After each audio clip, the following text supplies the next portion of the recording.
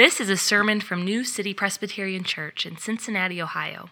To learn more about New City or to hear more sermons in this series, visit newcitycincy.org.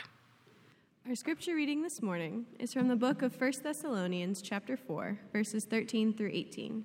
We will begin on page 987 in the Bibles in your rows, if you'd like to follow along as I read. But we do not want you to be uninformed, brothers, about those who are asleep, that you may not grieve as others do who have no hope. For since we believe that Jesus died and rose again, even so, through Jesus, God will bring with him those who have fallen asleep. For this we declare to you by a word from the Lord, that we who are alive, who are left until the coming of the Lord, will not precede those who have fallen asleep. For the Lord himself will descend from heaven with a cry of command, with the voice of an archangel, and with the sound of the trumpet of God, and the dead in Christ will rise first. Then we who are alive, who are left, will be caught up together with them in the clouds to meet the Lord in the air, and so we will always be with the Lord. Therefore, encourage one another with these words. This is the word of the Lord. Thanks be to God. Good morning. My name is Josh, one of the pastors here. Glad to be with you this morning. Let's pray as we begin. Father, your love for us surpasses all our hopes and desires. We ask that you, even as we prayed earlier in the service, that you would forgive our sins and our failings. Would you strengthen us when we're weak? Would you keep us in your peace? And Lord, we pray that you would speak to us now through your word. We pray this in Christ's name, amen. We have been studying together 1 Thessalonians this fall, and the truth is the last couple of weeks I haven't had to work that hard to keep you interested. Last week's topic was sex, which is not always the most comfortable of conversations, but it's certainly not an uninteresting one. And today we're talking about death, which is a topic of universal relevance. And this is why in verse 13, Paul says, I don't want you to be uninformed. I don't want you to be uninformed because this is something we all need to know. This is something we'll all have to deal with. And some of you know this acutely, right? You've dealt with the loss of people close to you, maybe even very recently. Some of you are feeling very much in the thick of the grieving process. And for those who haven't had to deal with death recently, maybe at all in their life, I'm sorry to have to say to you that you will. I can say without fear of contradiction that there is going to be a lot of death in your future, a lot of funerals in your future, and ultimately there will be a funeral where you're at the center of attention. Last I checked, the death rate is 1 to 1, right? All of us will deal with this. So this is really important. Paul says, I don't want you to be uninformed. I heard somebody describe grief and hope as something like siblings who share a room, except in your soul and your mind, right? Like siblings who have a room. And best case scenario, right? Siblings acknowledge one another. They relate well with one another. They're respectful of one another. They share the space equally, but we know there's the ideal and there's the real, right? And often what happens, right, is things don't work out so easily. One of the siblings becomes dominant for a time. The other sort of shrinks away. Very often there's a flip at some point, and the other pushes back, and the first one recedes into the background. And so it is very often with grief and hope in our life. Or maybe to put, even more on the nose, grief and hope can be like a timeshare in your soul, right? You know what a timeshare is? There's multiple owners, right? But they're never there at the same time. They never inhabit the space at the same time. One moves in, the other moves out. They alternate, but there's very little interaction between them. And that's often how it can seem with grief and hope in our life. When grief takes over, hope doesn't seem to have a place there at all. We feel stuck. We feel crushed. We even use the term hopeless. It's a really dark place to be in. Some of you know that. Or perhaps we think that holding on to hope requires that we stuff our grief or deny it altogether, but that tends to short-circuit dealing with loss. It can make us cold and callous to the sufferings of others, and it sets us up for cruel disillusionment when grief eventually moves back in. And so this morning I want to talk about how those things can go together. How grief and hope can sort of exist within the same space, where we're neither being crushed under grief without hope, nor do we have a shallow avoidance minimizing grief. How does Christianity give us a vision for grieving with hope? That's what I want to talk about this morning. So the first big heading we'll just call good grief, which is Charlie Brown, I know, right? But Paul would want us to know there is such a thing as good grief. Verse 13, notice, Paul does not say, don't grieve. He doesn't say, don't grieve. He also doesn't say, instead of grief, I want you to have hope. But rather, he says, I don't want you to grieve as others do who have no hope. Or if we put it positively, what Paul is saying is, I want you to grieve hopefully. I want you to grieve hopefully. And that phrase there in verse 13, I don't want you to grieve as others who have no hope. If you read that, it can sound pretty negative. It can sound maybe even a little harsh to those who are outside the Christian faith. But you have to understand here, this is comparative language. You know, there's a place where Jesus says in Luke chapter 14, he says, if anyone comes to me and does not hate his own father and mother and wife and children and brothers and sisters, yes, even his own life, he cannot be my disciple. Now, when Jesus says that, does he mean that you literally have to hate your spouse? Do you literally have to hate your parents in order to follow him? No, he's saying, right, in comparison, there shouldn't be any love that you have, any commitment that you have in this world that's anywhere close to the love that you have for God. And so Paul's not saying, you know, that no one outside the Christian faith has any hope in their life at all, but he is saying Christianity offers a unique hope. Christianity offers a robust hope. And you have to remember that in the Greco-Roman world, people were at best ambivalent about life after death. Right? In Paul's day, pagan religions, Greece and Rome, right? There was some question, right? Is there a life after death? Is it even a good place to go? And those were kind of open questions. And the gods themselves, the ones who would you'd be praying to or putting your hope in to get to this life after death, the gods themselves were capricious and hard to please. How can you stay on their good side, right? They're so fickle and unpredictable. There's no conviction or certainty with regard to what happens in death, which led to a grief without hope, at least comparatively speaking. Now, what about today? What about today? How do people grieve in our world today? You know, for some, the sheer awfulness of death, right, is such a strong reality that we're crushed by despair and hopelessness. Grief has moved in. Hope has moved out. And we're stuck in our grieving, right? There's no process, really. We're just there, right? That's the state, permanent state, or so it seems. And life begins to lose its color, and sometimes life doesn't even seem worth living at all. Others deal with death and loss by embracing a kind of hedonism, right? Eat, drink, and be merry, for tomorrow we'll die. This was Albert Camus' approach. This is the existentialist approach. Even Camus admitted, though, this left him empty in the end. He said, because I longed for eternal life, I went to bed with harlots and drank for nights on end. In the morning, to be sure, my mouth was filled with the bitter taste of the mortal state. Others adopt a kind of stoicism, right? They acknowledge that death is indeed horrible, but the advice then is just to grin and bear it, right? Put your head down and keep a stiff upper lip and just power through. An ancient example of this was in the Iliad, where Achilles tells the father of the fallen Hector, bear up. And he's lost his son. Bear up. Nothing will come of sorrowing for your son. There's all kinds of modern versions of this that say, look, you know, death is horrible. Death is the end, and I wish it wasn't, but that's it. And so grieving, ultimately, it makes no difference. It's a waste of time. It doesn't help a thing. It is what it is. Deal with it and move on. But if you take this approach, head down, power through, you cut short, perhaps even bypass altogether the grieving process, and perhaps end up killing off a part of yourself in the process in order to survive.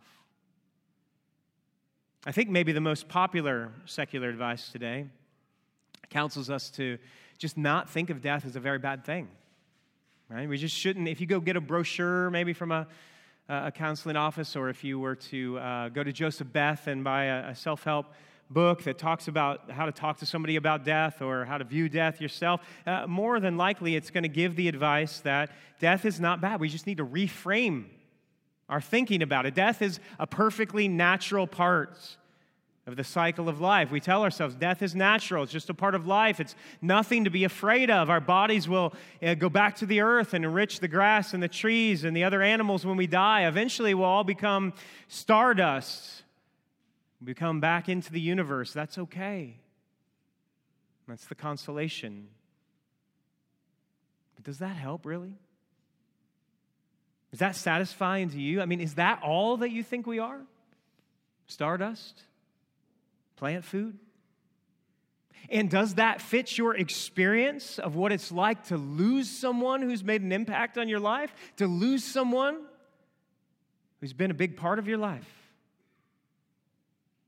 Peter Kreeft, a philosophy professor at Boston College, he tells a story about some friends, a couple who were friends of his who were not religious people, and they had a 7-year-old little boy who they lost their 3-year-old cousin who had died. And so they sat down and tried to comfort their son, talk to them about the death of his cousin, and they had read the brochures, right, and they were prepared to give the talk. And so they said to him many of those things that I was just saying to you, right? Death is perfectly natural, and this isn't a bad thing. We all go there, and when you die, your body goes to the earth. It enriches the earth and the other things that grow. And remember, we showed you The Lion King, and we sang The Circle of Life, right? And this wasn't a comfort to their son. Surprisingly, to them anyway, the little boy ran out of the room screaming, "I don't want my cousin to be fertilizer." And Peter Kreeft said, the boy was right. His reaction was the more natural one. Death is terrible because we're more than that. We're more than fertilizer. We're more than stardust. And the Apostle Paul would say that all these approaches I just surveyed for you, none of them are what the Christian hope is about. He says, I don't want you to grieve as those without hope. I do want you to grieve.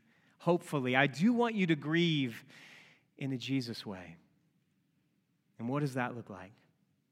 What does grieving in the way of Jesus look like? Well, we get a picture in the Gospels in John chapter 11 of Jesus at the tomb of a friend. He's at the graveside of his friend Lazarus, and he's there with Mary and Martha.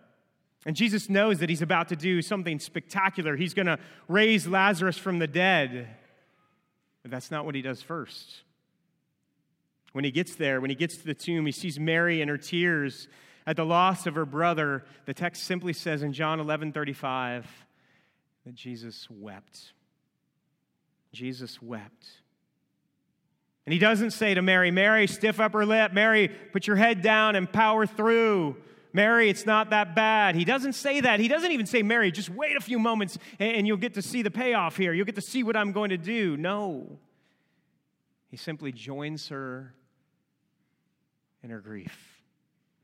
Because Jesus knows to be cut off from the ones we love is a truly terrible thing. There's no explaining that away. There's no shoving that down. Death is something to be grieved and lamented. Sorrow is the right response to death and loss. It also says when Jesus got up close to the tomb, when he got near the grave, it says in John 11:38, he was deeply moved. And the English translations kind of mute this a little, but literally it says he snorted with rage. Again, when Jesus got to the tomb, he didn't just tell himself, all right, death is a part of life. Death is a part of life, cycle of life. No, he's angry at death. Why? Well, because this is not how things are supposed to be. Death in the Christian story, we're told, comes in because of sin and evil. It was not God's design. You were not made to shrivel up and go away. You were created to bear the image of the living God and to continue bearing the image of the living God, more and more growing into his likeness. We were not made to lose the people we love. Death is a hateful intruder into God's good world. And so Jesus weeps and is angry at the monstrosity of death because it is a deep distortion of the creation that he loves. Paul never says, don't grieve. He says, grieve differently. Grieve differently than those who have no hope.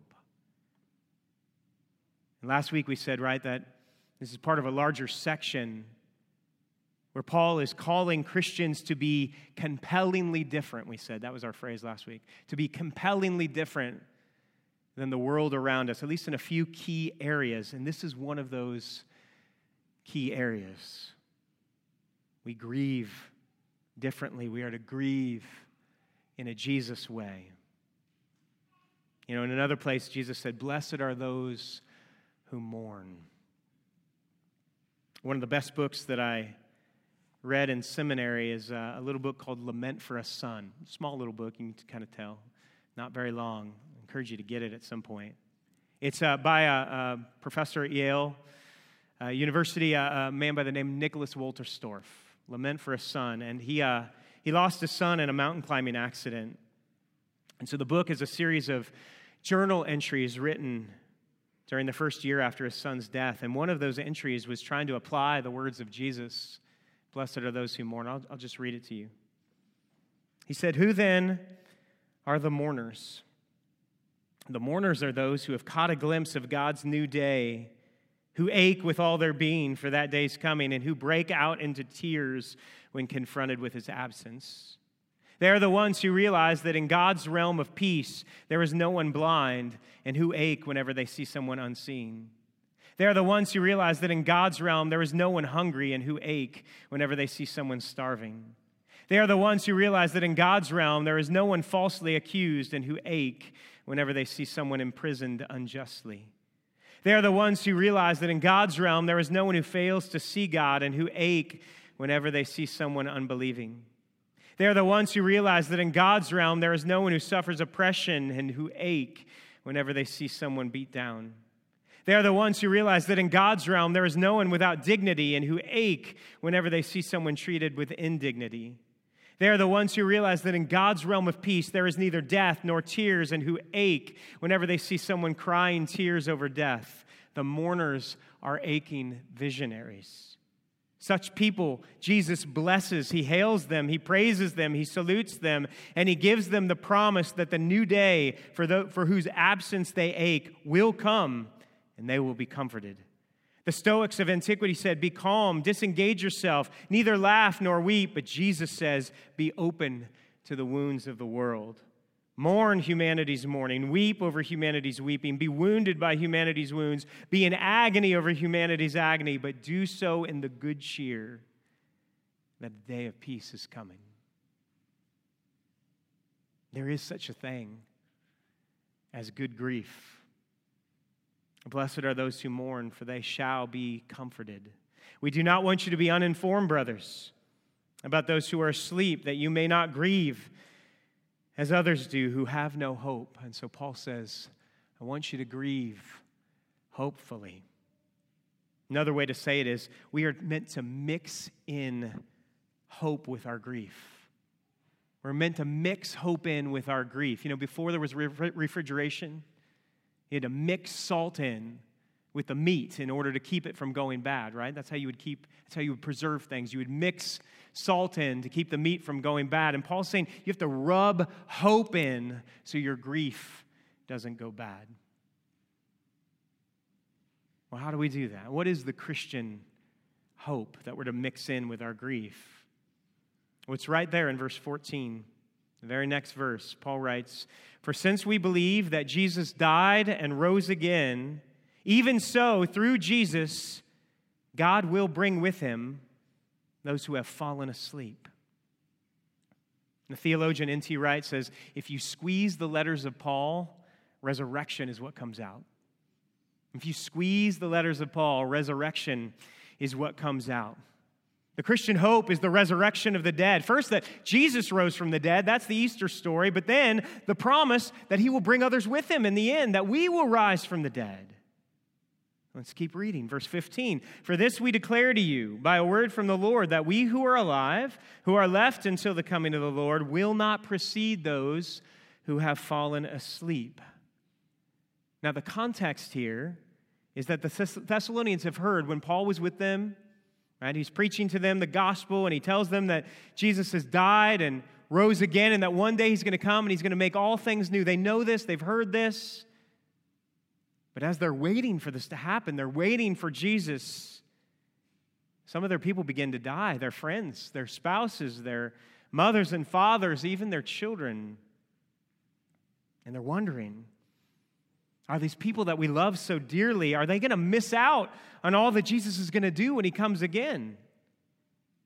It's a question born of love. It's a question coming from grief. And Paul consoles them by saying, he says, no. Those who have died and know Jesus Christ are in no way going to miss out. In fact, they're going to get a place right smack dab in the middle of what Jesus is going to do when he returns. Verse 16. For the Lord himself will descend from heaven with a cry of command, with the voice of an archangel, the sound of a trumpet of God, and the dead in Christ will rise first. Not only will those who have died not miss out, they're going to rise first. They're going to get the best seats for what Jesus is going to do at the end. Verse 17. Then we who are alive, who are still left, we will be caught up together with them in the clouds to meet the Lord in the air. And so we will always be with the Lord.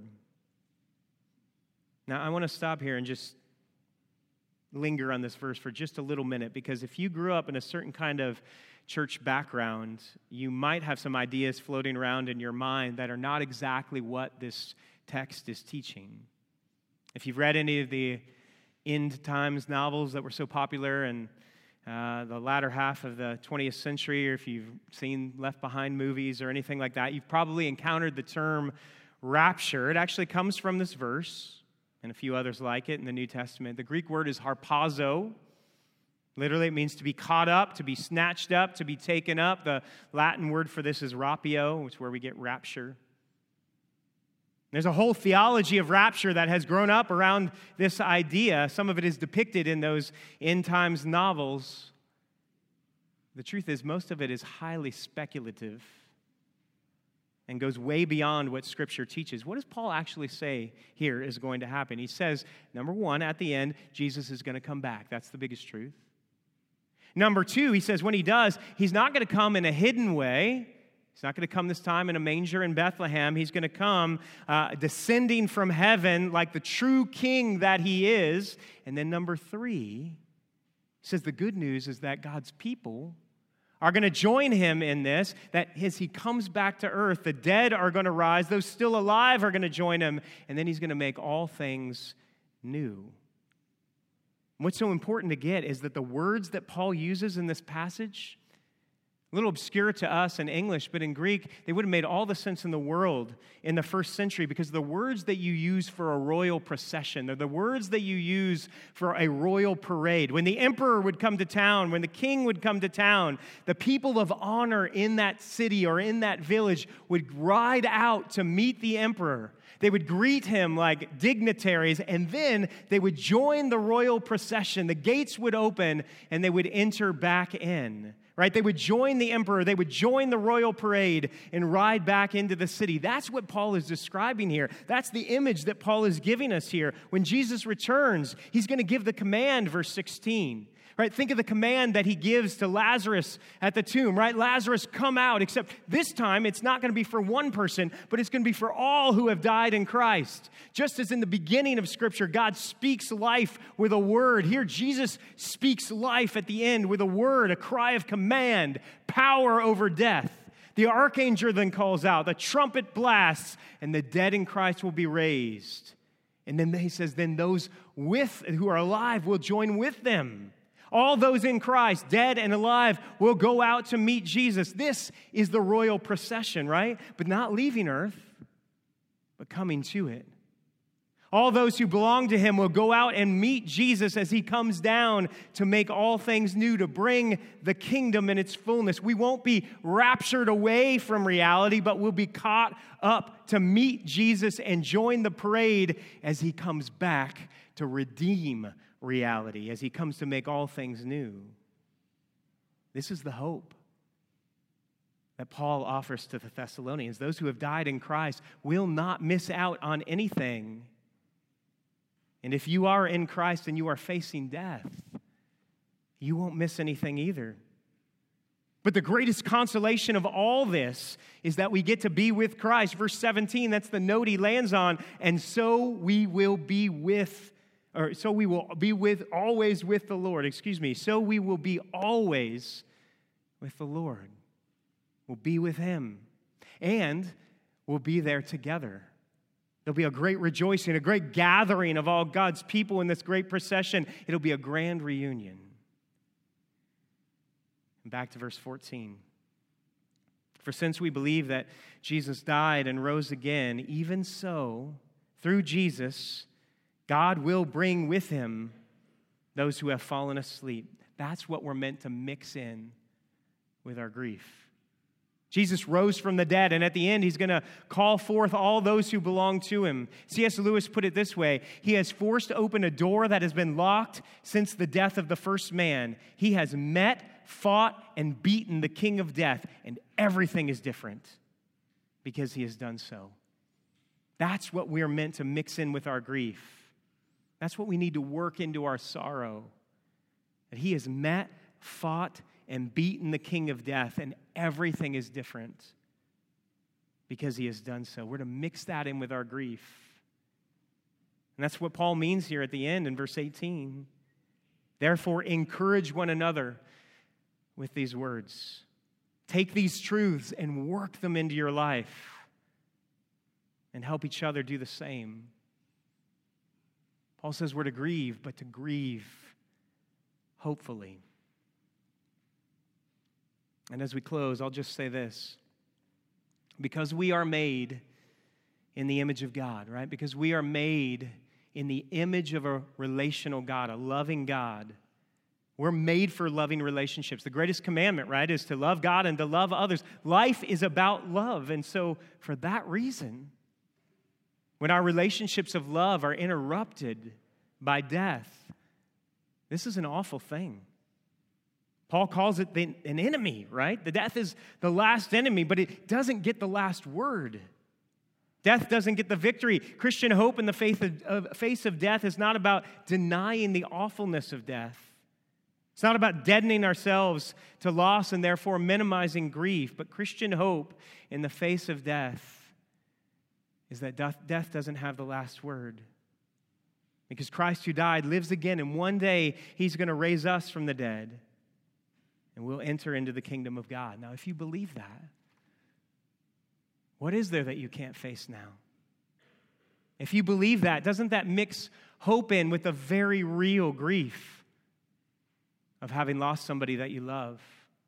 If you believe this, doesn't it give you courage as you face down your own mortality and your own death? If you believe this, can't you engage with the wounds of this world with the hope that one day all things will be made new? One of the greatest expressions of Christian hope in literature is a poem by George Herbert called A Dialogue Anthem. It's a dialogue between a Christian and death. And it's a little bit of a taunt. It's like Paul in 1 Corinthians 15 where he's saying, "O death, where is your victory? O death, where is your sting?" And here's how George Herbert portrays this dialogue. The Christian says, "Alas, poor death, where is thy glory? Where is thy famous force, thy ancient sting?" And death replies, "Alas, poor mortal, void of story, go spell and read how I have killed thy king." Christian says, "Poor death, and who has hurt thereby? Thy curse being laid on him makes thee accursed." Death says, "Let losers talk, yet thou shalt die. These arms shall crush thee." To which the Christian says, "Spare not, do thy worst. I shall be one day better than before, thou so much worse that thou shalt be no more." The Christian looks at death and says, spare not, do thy worst, hit me with your best shot. The lower you lay me, the higher he'll raise me, because Jesus Christ, who died, has risen again. And because of that, everything is different. Death will not get the last word, nor pain, nor sorrow. The tears are real, but the tears one day he will wipe away. And one day, if we belong to Jesus, we will join in the royal procession, the royal parade, as he comes to make all things new. We are to grieve, but to do so with hope. Let's pray, and then we're going to come and celebrate the Lord's Supper together after we sing. The band will lead us in another song, but let's pray. Our Father, Jesus is our hope in life and death. He has met, fought, and beaten the king of death, and because of that, everything is different. And so we ask that you would help us to grieve those that we've lost, hopefully. And would you give us courage as we face our own mortality, as we face our own death? And would you strengthen us now for the trials and the tribulations that you have before us? We pray all of this in Jesus' name. Amen. You've been listening to a sermon from New City, a church in Cincinnati, Ohio. Visit our website at newcitycincy.org for more sermons and resources. That's newcitycincy.org. Thanks for joining us today, and God bless you.